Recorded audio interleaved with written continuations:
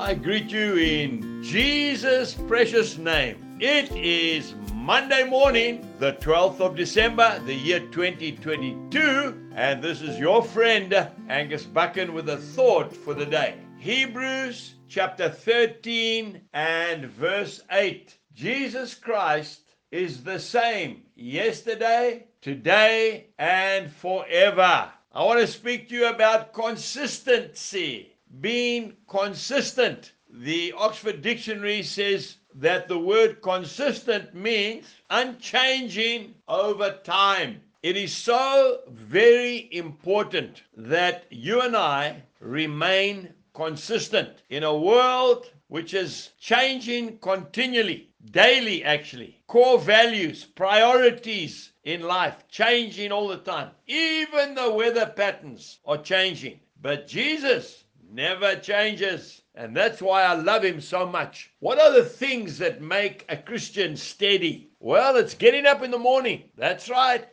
It's spending time in prayer every single day. It's reading your Bible, not haphazardly, consistently, not now and again, every single day. It's attending church. Oh, yes. And being with fellow Christians on a Sunday morning or a Sunday evening, whichever suits you. It's saying your grace every day before you eat your food. Do you still do that? Well, I used to, but now I'm so busy. No, you thank God every day and you consecrate that food every day. You'll be surprised how healthy you become. We are looking for consistent people. I think of some young people coming back over the Christmas period, coming back home. Why are you coming home? Well, I'm coming home to see my loved ones, but it's also so nice to come back to the farm and see that nothing has changed. We still milk the cows every day. We still have to do our chores. We have to look after our horses and our sheep. We have to